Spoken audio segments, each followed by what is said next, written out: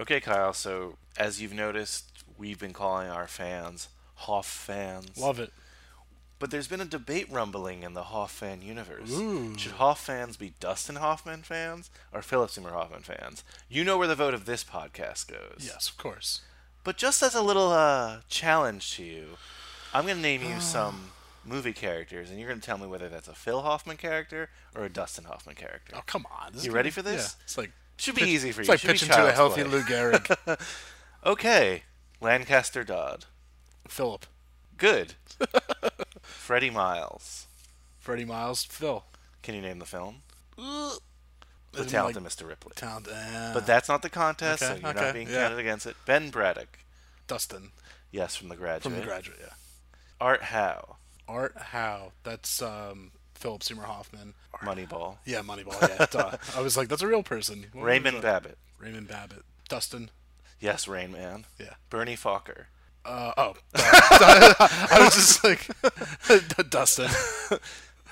Gus, I might be pronouncing this wrong, but you got it already. Yeah, Gus Africados. yeah, exactly. It's Philip from Charlie Wilson's War. Yeah, Charlie Wilson's War. Carl Bernstein. Carl Bernstein. Dustin? Yes, from All the President's Men. Ah, Real yeah, guy, yeah. real journalist. Dorothy Michaels. Dorothy Michaels? Yes. Oh, duh. Okay, Dustin from Tootsie. Tootsie, yeah. And last but not least, Sandy Lyle. Oh, come on. Phil from Long Came Polly. Yup, you pass, so you can officially declare who Hoff fans are. Hoff fans are clearly for Philip Seymour Hoffman because I'm not trying to take anything away from the great Dustin Hoffman, but Philip Seymour Hoffman, like, a lot more memorable characters. Wow, challenge issued. Yeah. You guys on the Dustin Hoffman podcast that we're not sure exists or not. Challenge issued. Feel free to challenge back. My favorite Dustin Hoffman role, Hook. I know I couldn't say Captain Hook here. I mean that's too obvious. Yeah. Could have said James Hook. Come on. Iggy Pop! Amen! Let it ride! I'm a fucking idiot. Red meat, we crave sustenance. I'm an artist. Hello, my name is Truman Capote. Why don't you have some fun? Tommy. That's a fake thing. Whoever she is, I'm gonna find her and I'm gonna hurt her. I've spent the past 3 years learning Finnish! I'm always home. I'm uncool. This is a process of dehypnotization. Shut up! Hey Hoff fans, and welcome to this week's edition of the P.S. I Love Hoffman podcast, our love letter to the remarkable career of the late great Philip Seymour Hoffman. I'm Brian Rodriguez. And I'm Kyle Reinfried. We're always home, we're always uncool, and we're always ready to talk great movies. This week we get our first collaboration between Philip Seymour Hoffman and Kyle, one of your favorites, Paul Thomas Anderson. Man, this is definitely like one of the ones I was really looking forward to because, as you just said, this begins it all. Like some of his greatest performances come through the collaboration with P.T. Anderson. And it's not that I'm not a P.T. Anderson guy, because I really like P.T. Anderson too, but you're a P.T. Anderson guy. Yeah, Like a loyalist. He's one of your inspirations. Oh, definitely. Like I saw Boogie Nights. Not like so it came out in '97, but I saw Boogie Nights probably in 2004, and I just like fell in love with it. It just has every. I mean, this episode isn't about Boogie Nights. Yes. Today's episode, FYI, is Yeah. about Hard Eight. Hard Eight. A film that was before Boogie Nights. Yes, but like Boogie Nights drew me in, and then Hard Eight was hard to find. Like at that Especially that that time, time, yeah. online shopping wasn't big or whatever. But now like you can find it and purchase Maybe it not online. big for you, but big for those into AOL keywords and such.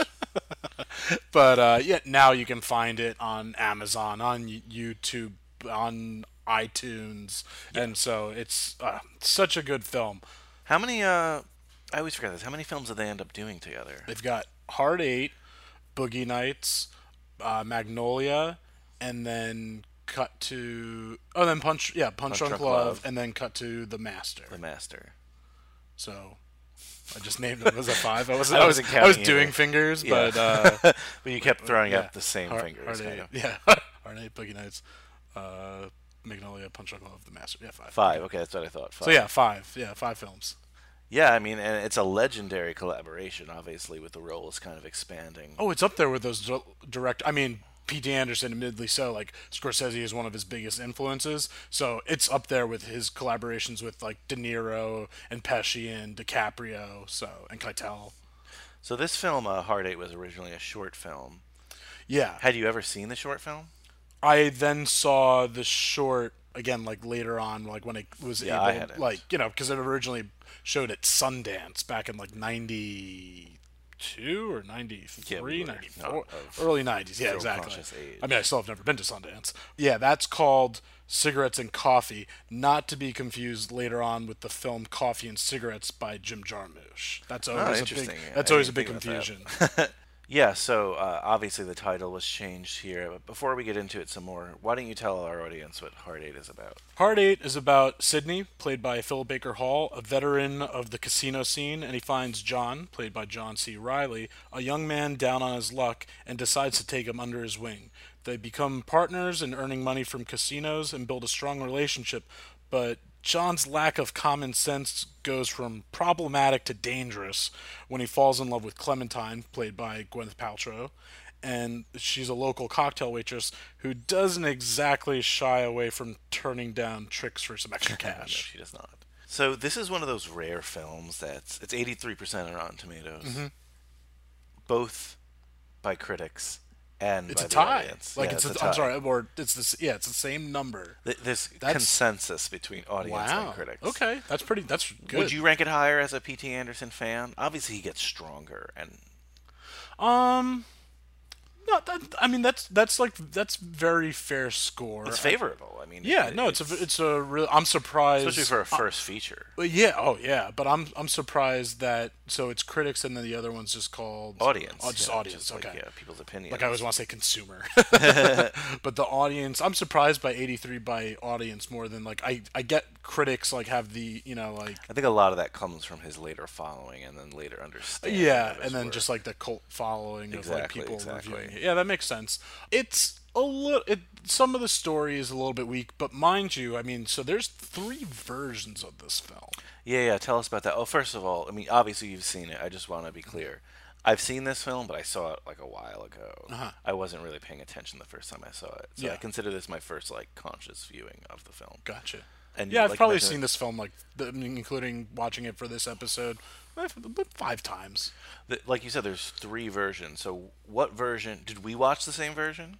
Yes, we watched the same. But there's only one version out there for like everyone to Oh, see. okay. And that is the final P.T. Anderson funded cut.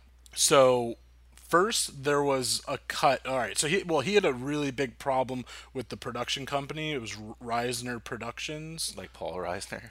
No, it's like Rysner. Oh man. We had Helen Hunt last week. I was hoping we'd get like a Mad Well, About, Mad you, About Paul, You. Paul Reisner this week, but no. We get Hank Azaria later on in Oh, yeah, Lucky wow. Polly. Too bad. Yeah, so 3 versions had a really big problem with the production company. They just like looked at this and went, "This is too artsy." He had he's P.T. Anderson. Later on, we find out this guy makes like longer films. Yes. And so he had like a 2.5 hour cut or something like that, maybe even like a 3 hour, but I think it was like around 2.5 hours. And they were like, no. And at first they just like took it all and started making like their complete own cut, like different music, like everything like that. But he was able to get that version and he sent it to Cannes Film Festival.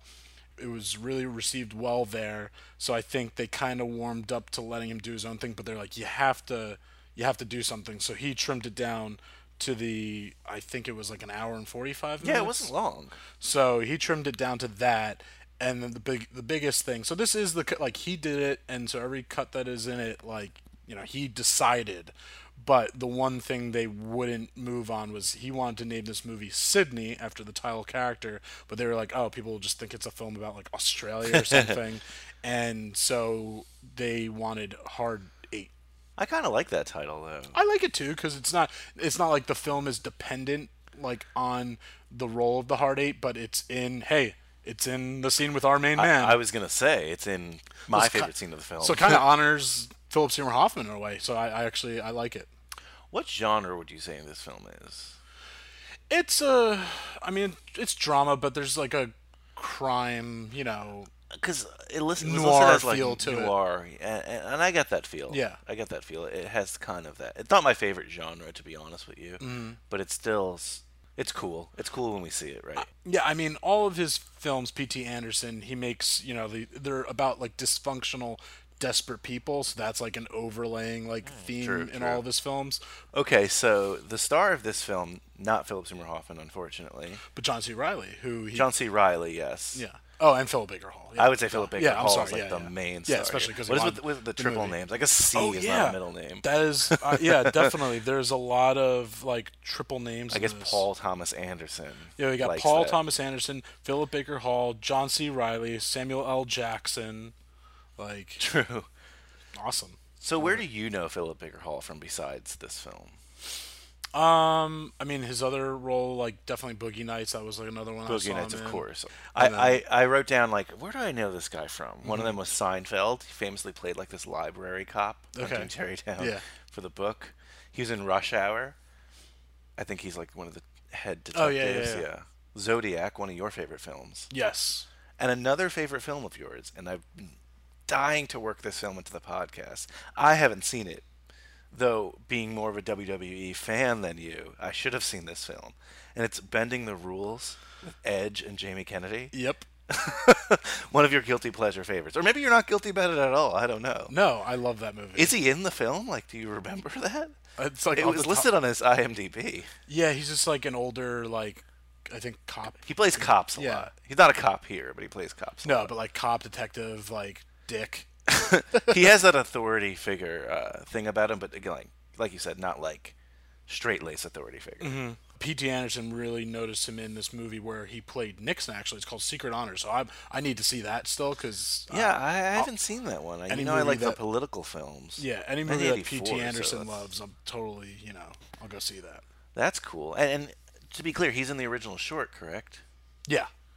That it's amazing how P.T. Anderson, like, I guess out of film school, right? Like, was able to get a known actor in a short film. Yeah, he was in like NYU for like not long at all and dropped out and then decided to take like that money and make the short film. Wow. Yeah. That's pretty cool. Yeah, one of the more famous NYU dropouts. Yeah, what are some others? No, I mean, I don't know. Oh, okay. No, I wasn't going to do like a list here, but it's funny you always hear about these college dropouts who make it. Not advocating that you drop out of school, guys. No, stay in school. But sometimes, sometimes it works out. Yeah, I guess if you get it's not a hard and fast rule. If you got that genius level, I guess so.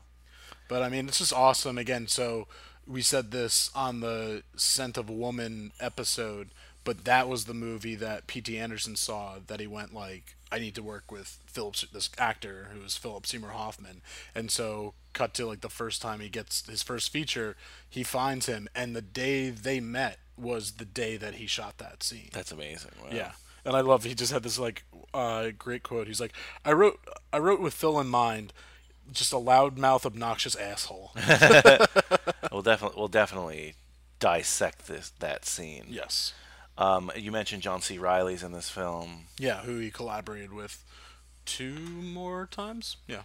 He's great. I'm a big John C. Reilly guy. Yeah. I know you are too. Yeah. Even going to like Dewey Cox and stuff. Well, he's one of those actors that really he finds that great balance between drama and comedy. Yeah, I really like him as Cal Naughton Jr. Talladega Nights. But even look, like he's in Scorsese films. He's in. Yeah. This is like I'm a big John C. Reilly guy. You love Perfect Storm, right? Perfect Storm, yes. The Big Dumb Ducks. That actually has like a really good cast. Yeah, it does. It's got John Hawkes in it. It was a great film. Okay, hear me out. It was a great film for that time period. Yeah. That's a cool like film you watch on like pay-per-view or rent a Blockbuster.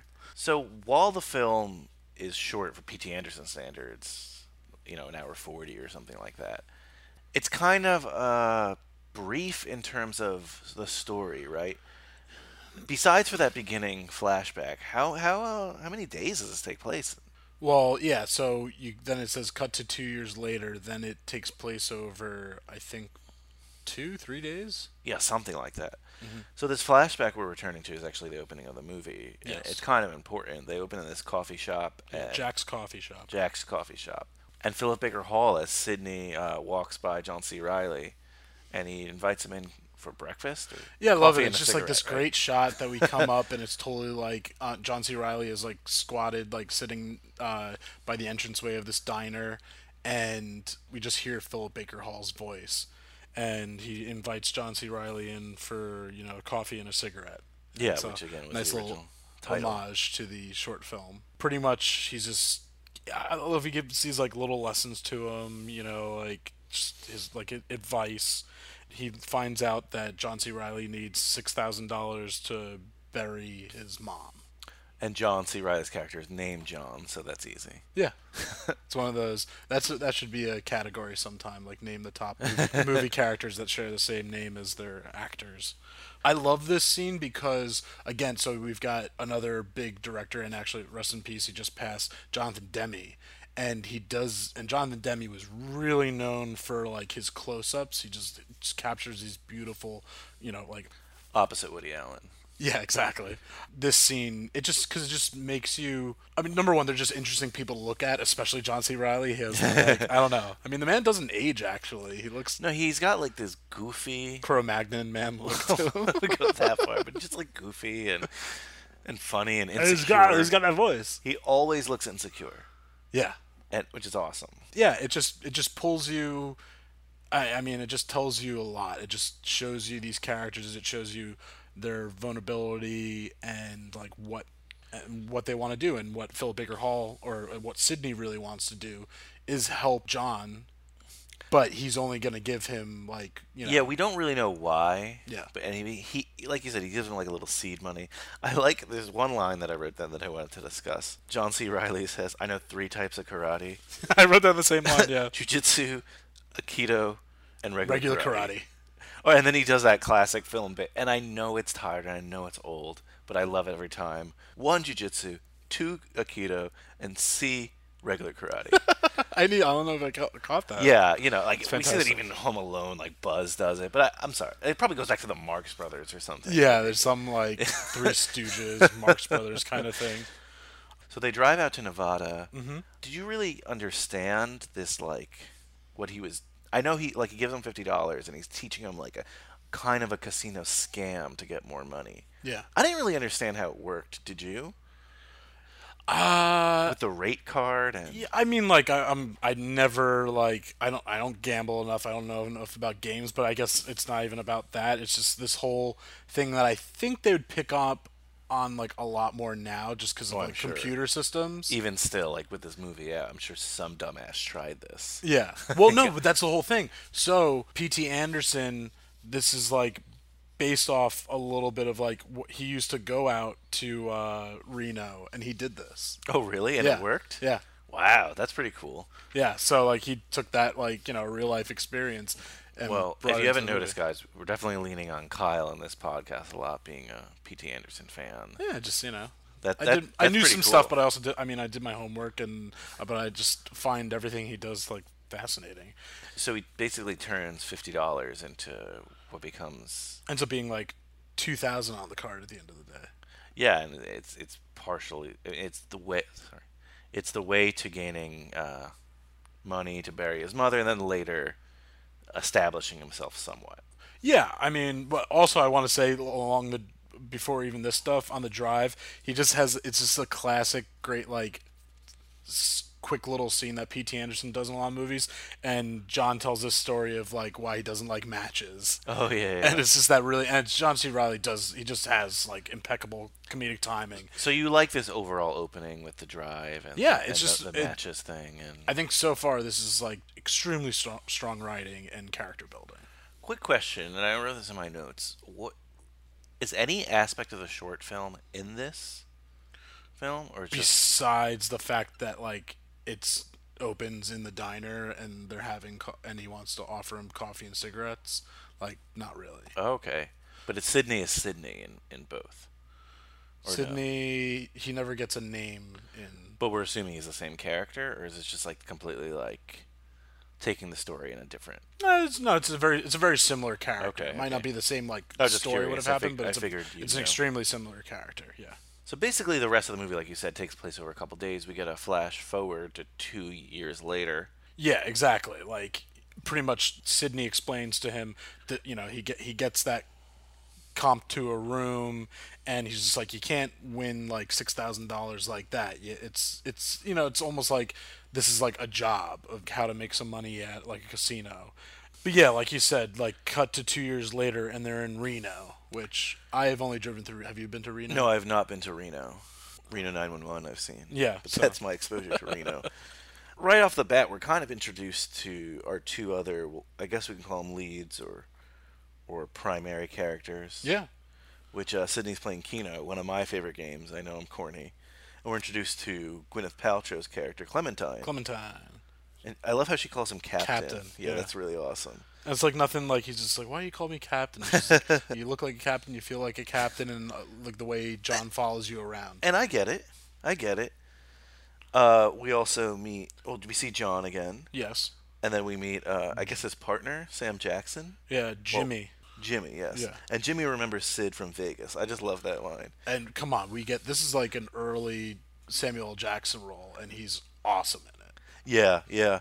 It doesn't feel like an early role. It just feels like a vintage Samuel L. Jackson role, like in his prime, which again might be early. I don't know, but Yeah, I mean, so this is post Pulp Fiction. it's got a Pulp Fiction vibe. Sam Jackson gives like great exposition, but he gives like this is like a great little like story. Again, P.T. Anderson, this is called, like, he falls into it, they're called the video store generation, which, come on, that's like a really cool. Yeah, that is cool. So that's like Kevin Smith, Quentin Tarantino, Robert Rodriguez. I love that video store P.T. generation. Anderson. So, how would you describe Samuel L. Jackson's character? We don't really know much about him yet. No, but he's just a pretty high opinion of himself, got a loud mouth, something that Sydney clearly doesn't like. Like, No. we learned about Sydney right away. He's an old timer, he's got these rules, he is a gentleman, and Samuel Jackson is just pretty much like the opposite of what Sydney is. Yeah, and we definitely see that later. Night goes on, and Sid bumps into Clementine. Hooking, I guess. Yeah, so he sees, he's outside having a cigarette. He sees Clementine like leaving a room, and pretty much I love it. Like, he offers to get her a coffee, cigarette, but then I was like, ooh, he's even more like warming to her than John, because there's a pie on the table. So I took note of that. Nice. You're always noticing your food on the table. That's Yes. He tells her the story of meeting John, and we also learn that Sydney doesn't talk to his kids. So right away, we kind of see him becoming, he's already a father figure to John, and he's already bringing in, Clementine makes the comment of like that his daughter's around like the same age. So almost like John and Clementine are now his like adoptive kids. So I didn't remember this part, and it was getting creepy for me. It was resolved, okay, because he's kind of acting like a father figure. Yeah. But then it looks like he's buying her services, for lack of a better word. Yeah. He brings her back to the suite or whatever. And so there's also a very important thing that the movie begins, and then also this music plays again, and it's this just like instrumental music by writer composer John Bryan, and he also uses this music in Boogie Nights, and it's got this very like chilling notes to it. It's like uses like bells and stuff like that, and it just makes you always think like something really bad is gonna happen. Yeah. And so, like you were saying, like you're like, oh my god, is Sydney actually like? Are we gonna learn like he is like a flawed person? Or, like, is he? Yeah, like, I was like, is oh no, don't do it, don't do it. And no, like, I mean, she says like, Captain, do you want to fuck me? And I'm like, ugh, oh, but no, Captain or Sydney stays. Literally, he wants to help Clementine. Yeah, he wants to help her, and it's related to his wanting to help John as well. Yeah, he's totally like setting John up, because he leaves her in like John's room and says like, oh, John can stay on the couch. I want to step back for a moment and talk about Gwyneth Paltrow. I feel like she's one of the more hated actors now. Yeah, I think it's more like her personal life and stuff. Oh, really? Okay. Yeah, she's one of those actors. I mean, so she won like an Oscar like right around this time For Shakespeare in Love, Shakespeare which in is Love, one of the right? most like, why did that win over Private Yeah. Ryan kind of thing, and like Yeah. people actually loved that movie then, and it's like, and honestly, like it does get shit on a little too much. Like it's a pretty good romantic comedy, if not like a great romantic comedy, but Best Picture again Yeah. over against- Saving Private Ryan. Yeah. But her, I mean, she was kind of in. This is like her prime here, and she'll later collaborate with Philip Seymour Hoffman a little bit more directly in Talented Mr. Ripley. Yes. They don't share a scene in this film, No. but I mean, I guess it's cool. Like they're both kind of having a moment. Her more than him, certainly. Yeah, I mean, her career started out with like much more of a bang than his. Yeah, for sure, for sure. His is like a slow build. Yeah, his goes from like a simmer to like a boil. Hers kind of is just like a wave file. How do you think she did in this film? I loved her in this film. She plays. I mean, like I didn't love her character. She definitely falls into like that. She's the one that like screws things up and it's like, what are you doing this for? Like, why are you? I mean, John C. Reilly, like I said in the description of this movie, he is not the brightest guy and goes down like the wrong path, and he should be his own man. Be like, no, that's not a good idea. But she definitely just makes horrible decisions when she already has someone like Sydney that's like looking after her. Yeah, I again, it's like I said, I think she gets shit on, but there are certain roles that she does really well in. And I think she kind of does. I don't want to say stand out, but she does pretty well with this role. That is a compelling role of just like this local cocktail waitress, and we see how like Jimmy Sam Jackson's character is rude, and like when she's walking away he says something along the lines of like, she's got a great pussy. I mean, not right, but those words always sound amazing coming out of Sam Jackson's mouth. Better than coming out of your mouth, I'll tell you that much. Yes. But she made me feel for her. There are plenty of people who have played prostitutes in films, but I felt for her. And it wasn't just in like the Julia Roberts kind of feel for her Yeah, way. well, no, she that's was more ridiculous. gritty. Yeah, This seems she was gritty. realistic, Yeah, yeah. realistically, I Yeah. felt for her.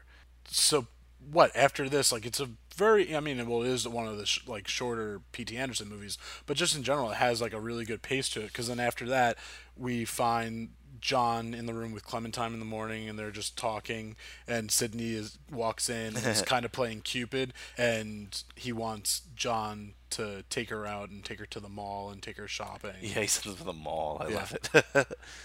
And then, We get to our main man. yeah, 40 minutes in. Believe it or not, we're 40 minutes into this film, and What an amazing scene it is. So again, okay, Kyle, set it up for us here. So yeah, he wrote this role specifically for Philip Seymour Hoffman. He had, I'm sure, after Son of a Woman, he saw him in a few other roles, but that was something that he saw it and inspired him as far as an actor. Isn't it so awesome to be able to be like a young filmmaker and be like, I want to work with that guy, Yeah, and just get him? and yeah, Awesome. that was like the day they shot this scene. That's the day like he met him. I love it because, so we just covered Twister last week. He totally has the same like Twister hair because, well, that's like, I mean, we decided to have this episode after Twister. Yeah, we could have because done it before.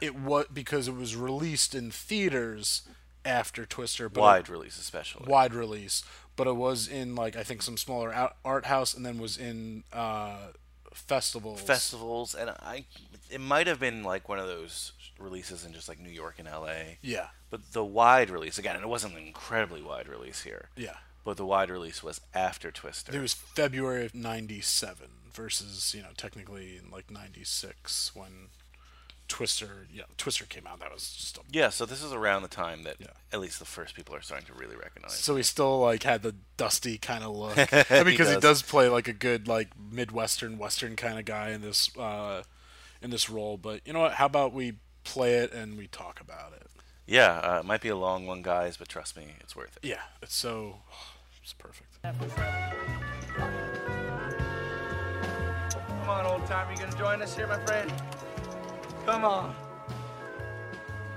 I don't wait for old people. I don't wait for old people. All right, here we go. Let's see another step. Here we go. 8 easy 8, we're out on a point of 8, better back hard. Okay, I'm gonna light a cigarette now, old timer. See, the thing is, I like you, and I'm gonna light a cigarette, and I'm gonna let you have this time to place your bet before I finish lighting this cigarette. And then when I finish lighting, I'm just gonna roll and fuck you. You're laughing at that? I just said fuck you to the man. Jesus Christ. The way you look, I think you know what I'm saying, old timer. I think you do. Jesus Christ, why don't you have some fun? Fun. All right, shaka-laka-doo, shaka-laka-dooby-dooby-doo, shaka-laka-doo. You got a little bit more there. Coming in there, baby. Shaka-laka-doo, baby. I'm almost lighting it, baby. I'm gonna light the cigarette, old timer. What are you gonna do? $2,000 hard eight.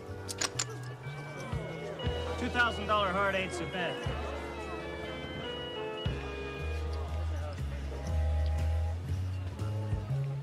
The fuck? Oh, man. You play that game, don't you? Oh, shit. You're big time. You are big time. Oh, hard eight. Oh, okay, here we go. All right, here we go. All right. This is for you, big time. All right, I'm not even looking. Here we go. Hey, six, hard play and a hard six. Hard six? That's a hard six, old timer. That's not bad for me. That's not bad for me, is it, sister? It is Sister Sledge. There we go. It's me and you. You know what I'm saying? For fucking 100. Hard 800. Me and you, big time. Me and you. You can buy yourself another suit with this roll, couldn't you?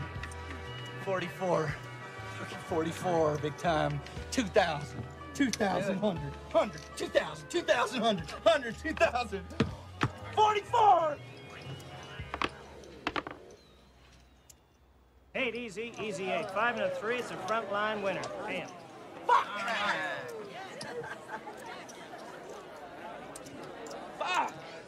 Fuck!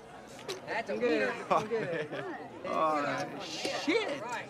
I'm sorry, big time.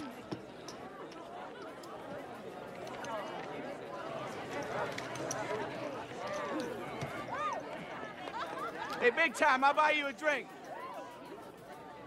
God, I love that. So to be clear, this is his only scene in the film?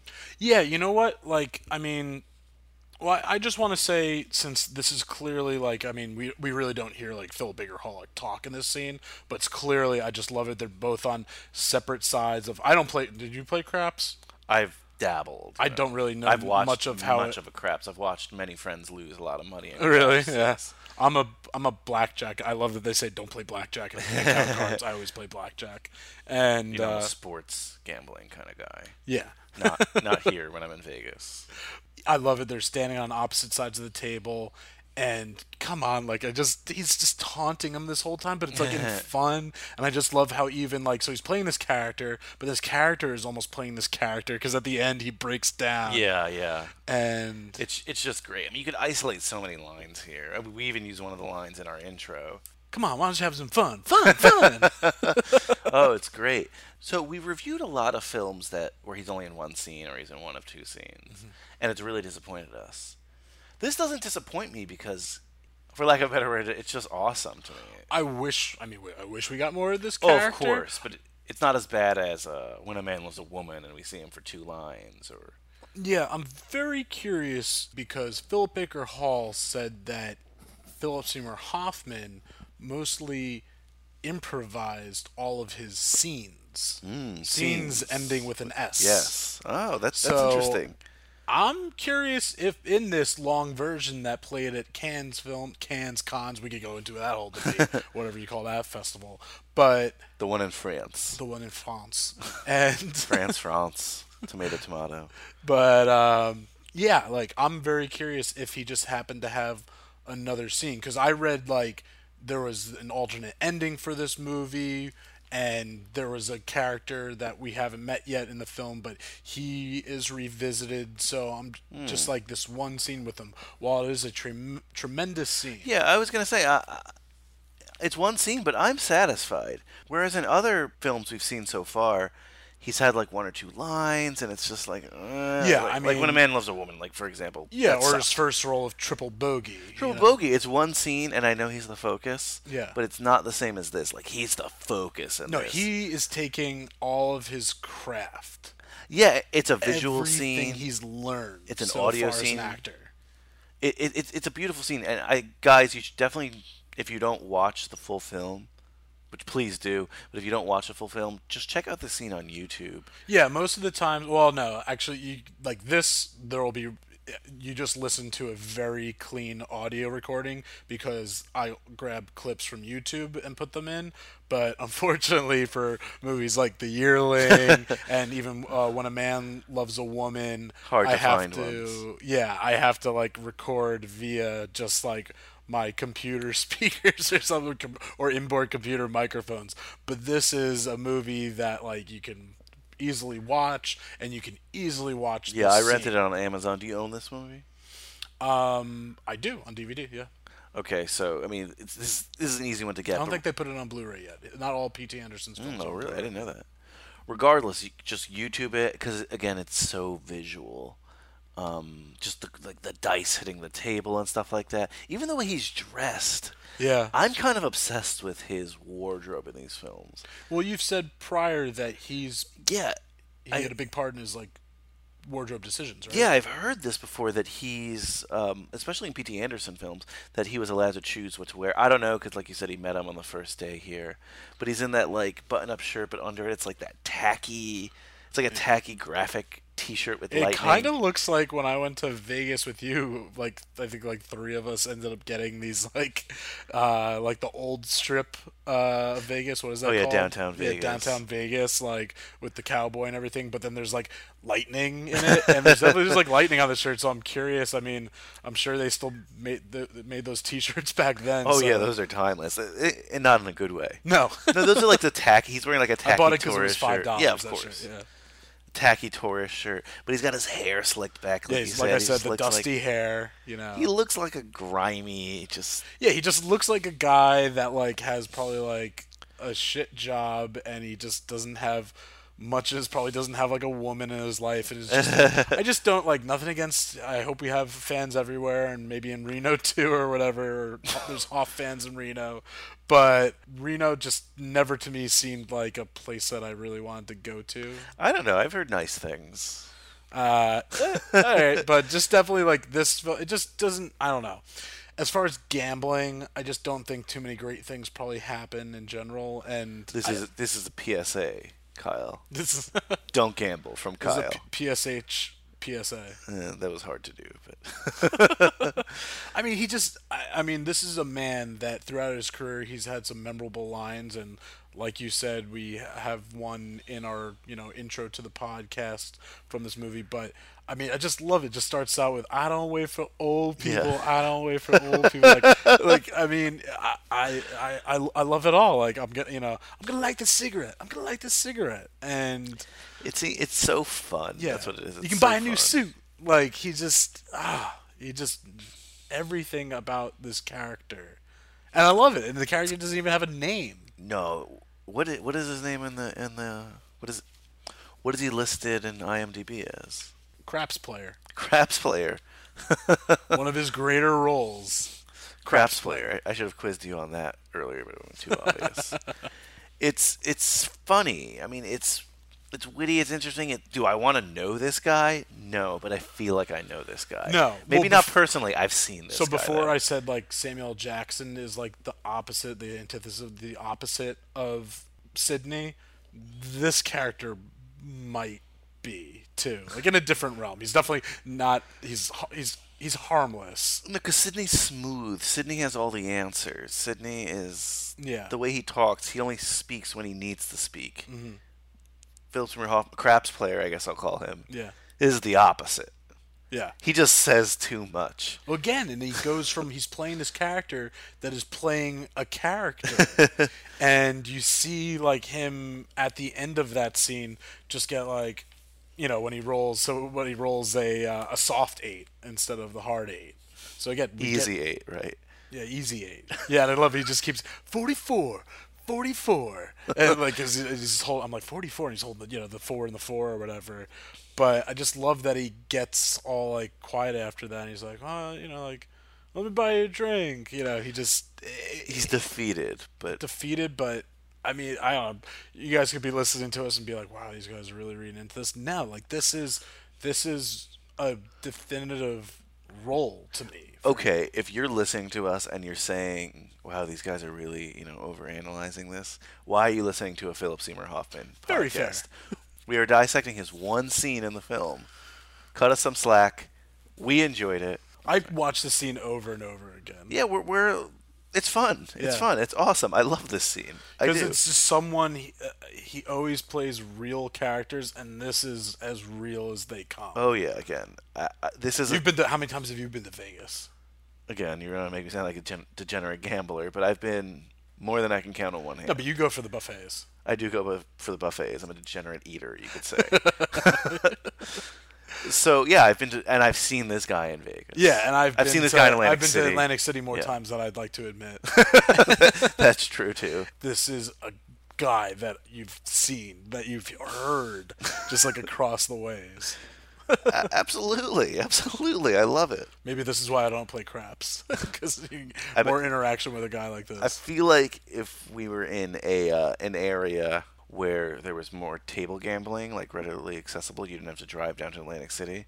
After watching the scene, you'd play craps tonight. Oh yeah. Maybe a little bit of I was just about to say, you. next time I go to a casino, I'm gonna totally be like, shakalaka-doo, yeah. shakalaka-dooby-doo. It's fun, and I will, like Philip Baker Hall, watch you from a side. Yeah, and just like disgust. In disgust. That's the best way to put it. Unfortunately, we do have to move on in this film. Not that it's a bad film, but no, I mean that's the end of PSH. He didn't help Sidney out with his Sidney put $2,000 down on this bet. No, I don't know if we mentioned that. It's kind of important. He puts $2,000 yeah, but I down. feel like Sidney's a guy. He's a career gambler. Some days he's going to lose $2,000. Some days he's going to win $5,000. Oh yeah, and he knows that. That's like one of his earlier things. Like he expresses to John. It's just like that. It's not a guarantee. No. If he was winning all day, every time, he'd be a billionaire. You just got to win most of the time. And again, last thing about this scene is that I love it because it's. Is it fair to say this is like, besides the quick little flashback to John and the matchbook catching fire in his pocket, this is like the lightest moment of the movie? Yeah, because it certainly turns dark. Because right after this, boy, does it turn dark. And this is where it goes downhill. Things take a turn for the worst. Yeah, so what? Sid's passed out in his bed, right? And we find out that John screwed up. Yeah, John calls and he needs help. Yes, he needs help. Sid shows up, and 1, he's holding a guy hostage. 2, we find out that John pimps his girlfriend Clementine out. Not his girlfriend, his newlywed wife. Oh, yeah, good point. They decide to elope. Yeah, they get married. Oh, but it's okay. They do a beautiful thing of filming it and giving it to Sidney so he has a little memento. Like, they're just a bunch of dysfunctional people. And not only so they're got this guy tied up, but now they're also going to hold him hostage for money. Yes, on their wedding night. Yeah, the guy owes her $300. And it wasn't like their plan was to hold him hostage and like get money. No, it's like on their wedding night, John pimps Clementine out. Yeah. And it looks like this guy's not going to pay. Yeah. So they go too far. They beat him to a bloody pulp. Yeah, Sidney comes in. He thinks like this guy is dead at first, reasonably so, and this. I mean, again, this is just like the dive. I mean, Boogie Nights has like its moment of like where everyone's at their low. This is just really where like everyone's kind of like getting to their low, and Clementine like doesn't want to leave. She's being really hard. Like John gets talked over by Sidney, like because Sidney, in the end of the day, is kind of like almost like a guardian angel to a lot of people. And John starts listening. Especially John. Yeah, especially John. And John starts, heeding the words of Sidney, but Clementine is not listening. John ends up hitting her.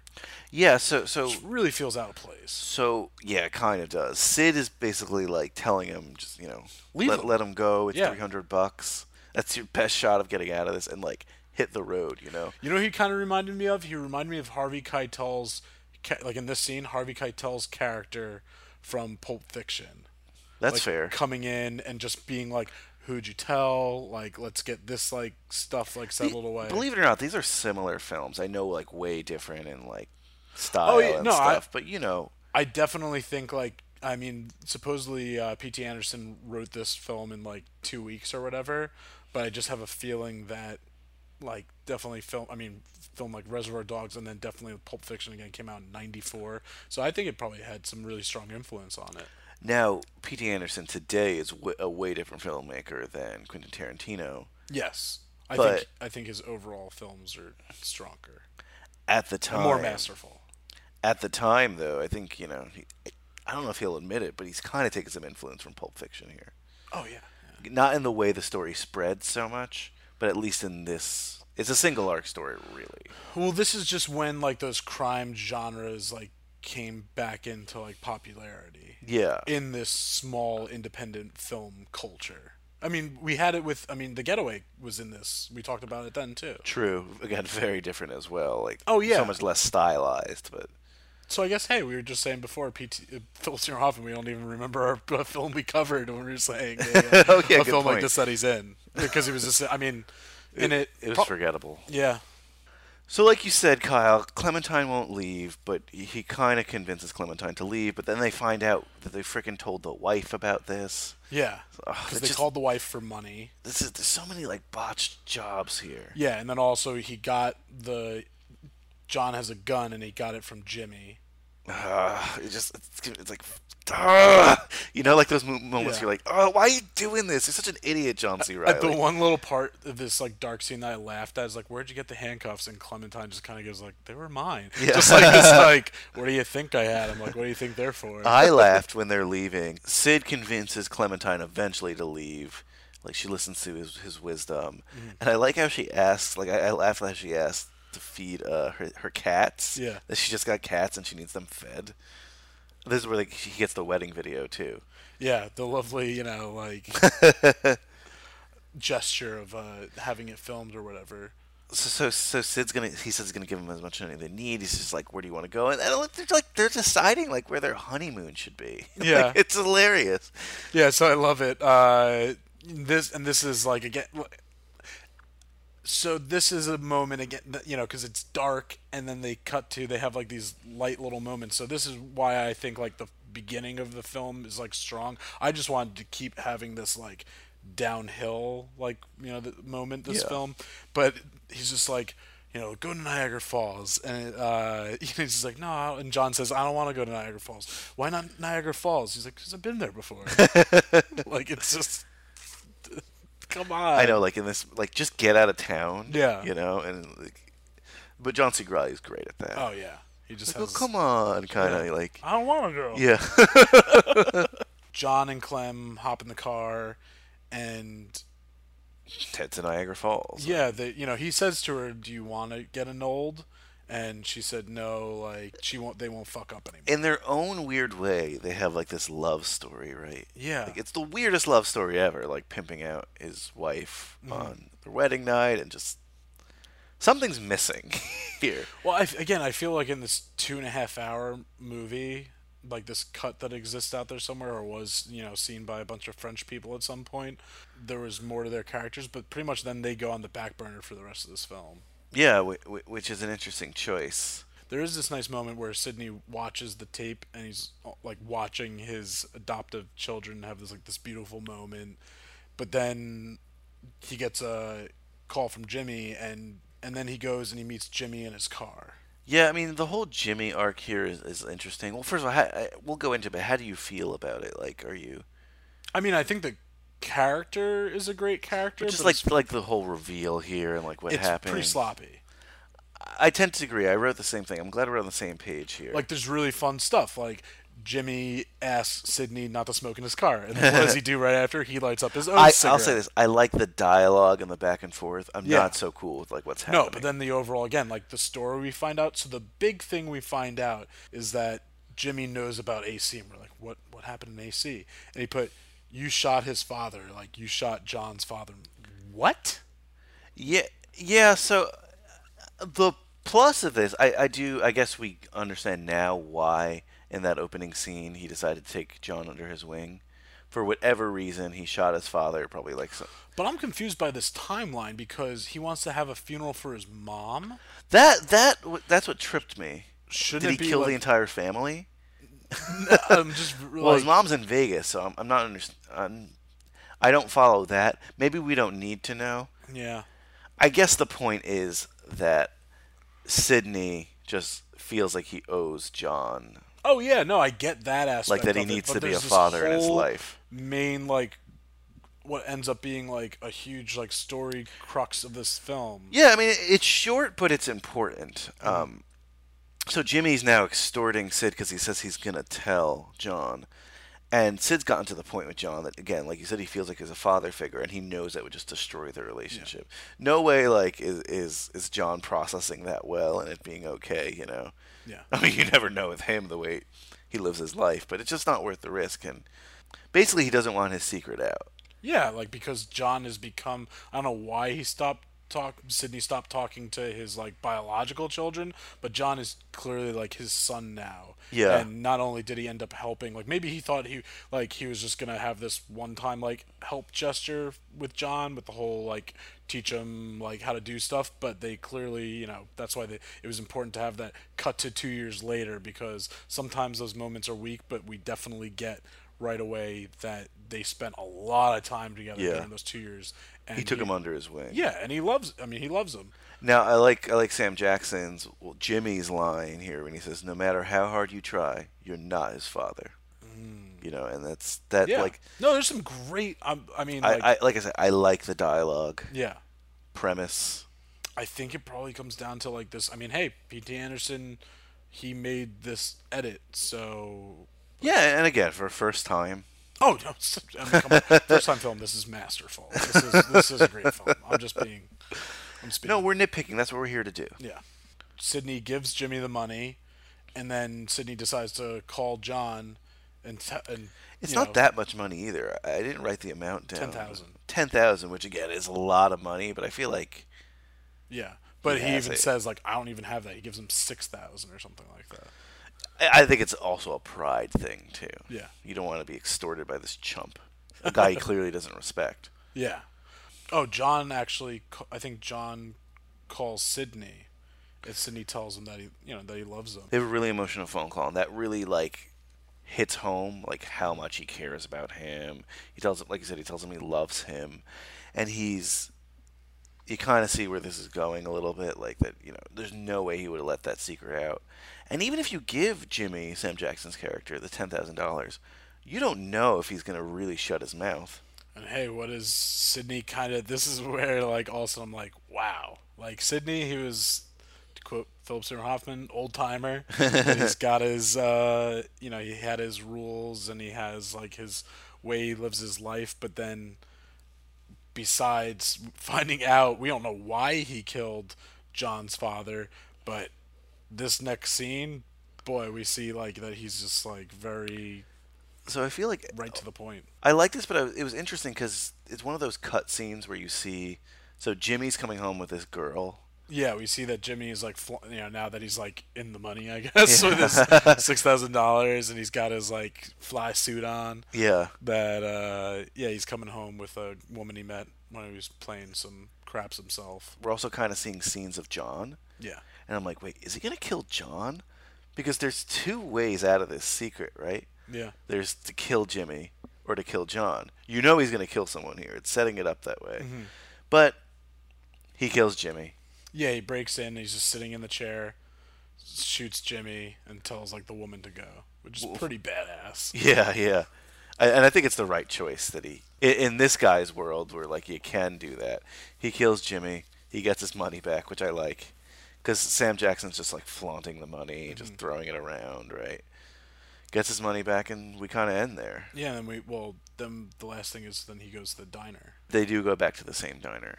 Yeah, and I just love it. It's just like this, she comes up, pours him a coffee or asks him what he wants. He wants a cup of coffee, and then he just notices like a little blood on his white shirt and kind of just like, pulls up his jacket sleeve to cover it up. Yeah, I really liked that. That was Yeah. cool. That put a nice bow on the film. Mm-hmm.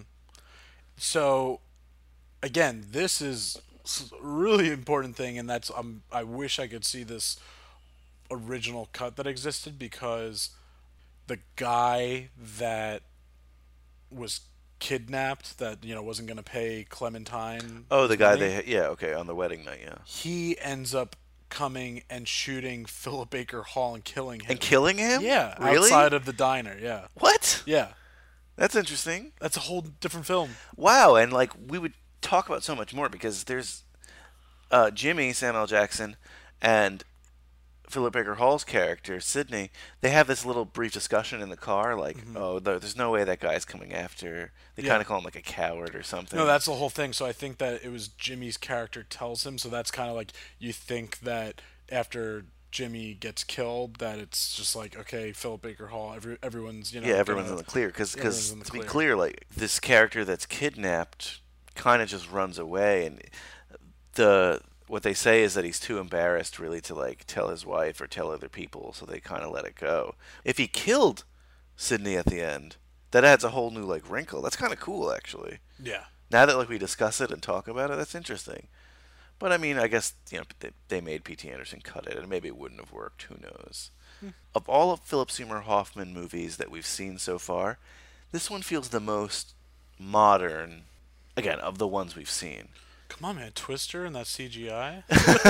No, and Twister is blockbuster style. Yeah. This feels more like an artsy, but not like the first Amos Poe film artsy.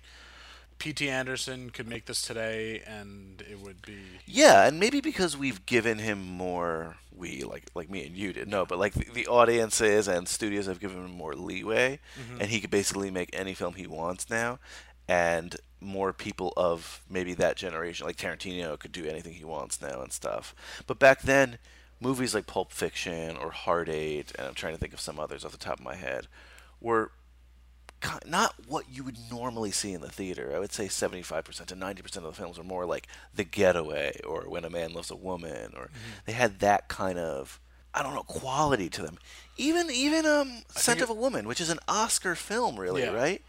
Like, still feels like it's like an early 90s kind of popcorny thing. I think, honestly, it comes down to like almost like the sappiness of the relationships in that movie.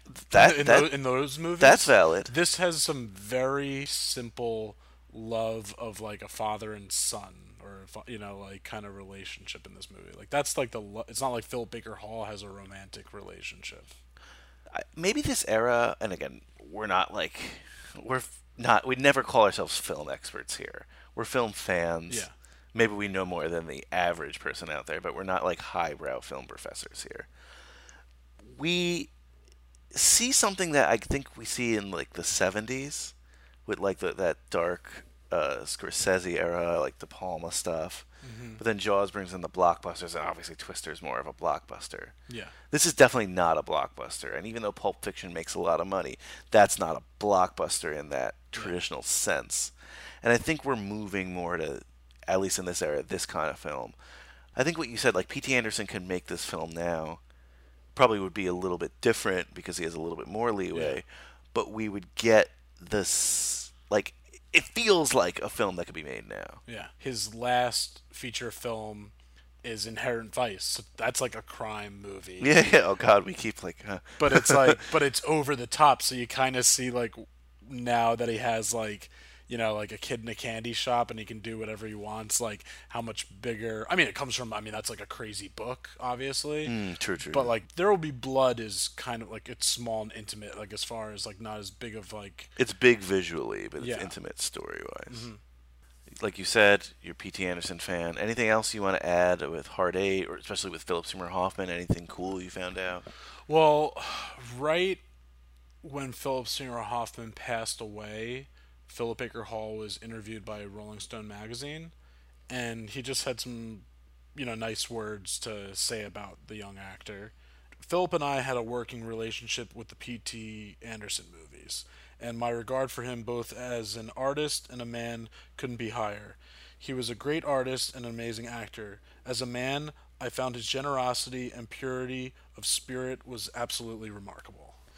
Yeah, those are nice words. I mean, look, Philip Baker Hall, he's not even a known name now, but when you see his face, you know him. Yeah.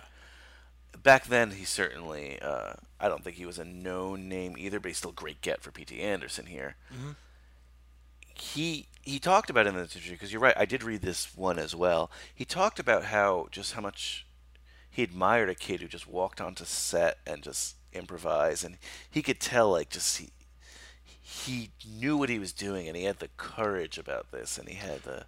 Yeah, he was really, in a good way, taken back by both P.T. Anderson and Philip Seymour Hoffman. Yeah, essentially two kids. Yeah, and P.T. Anderson was even younger than Philip Seymour Hoffman. I think P.T. Anderson was 23 when he made this movie. Crazy. I know, which just makes me jealous. Yeah. How unaccomplished does that make you feel?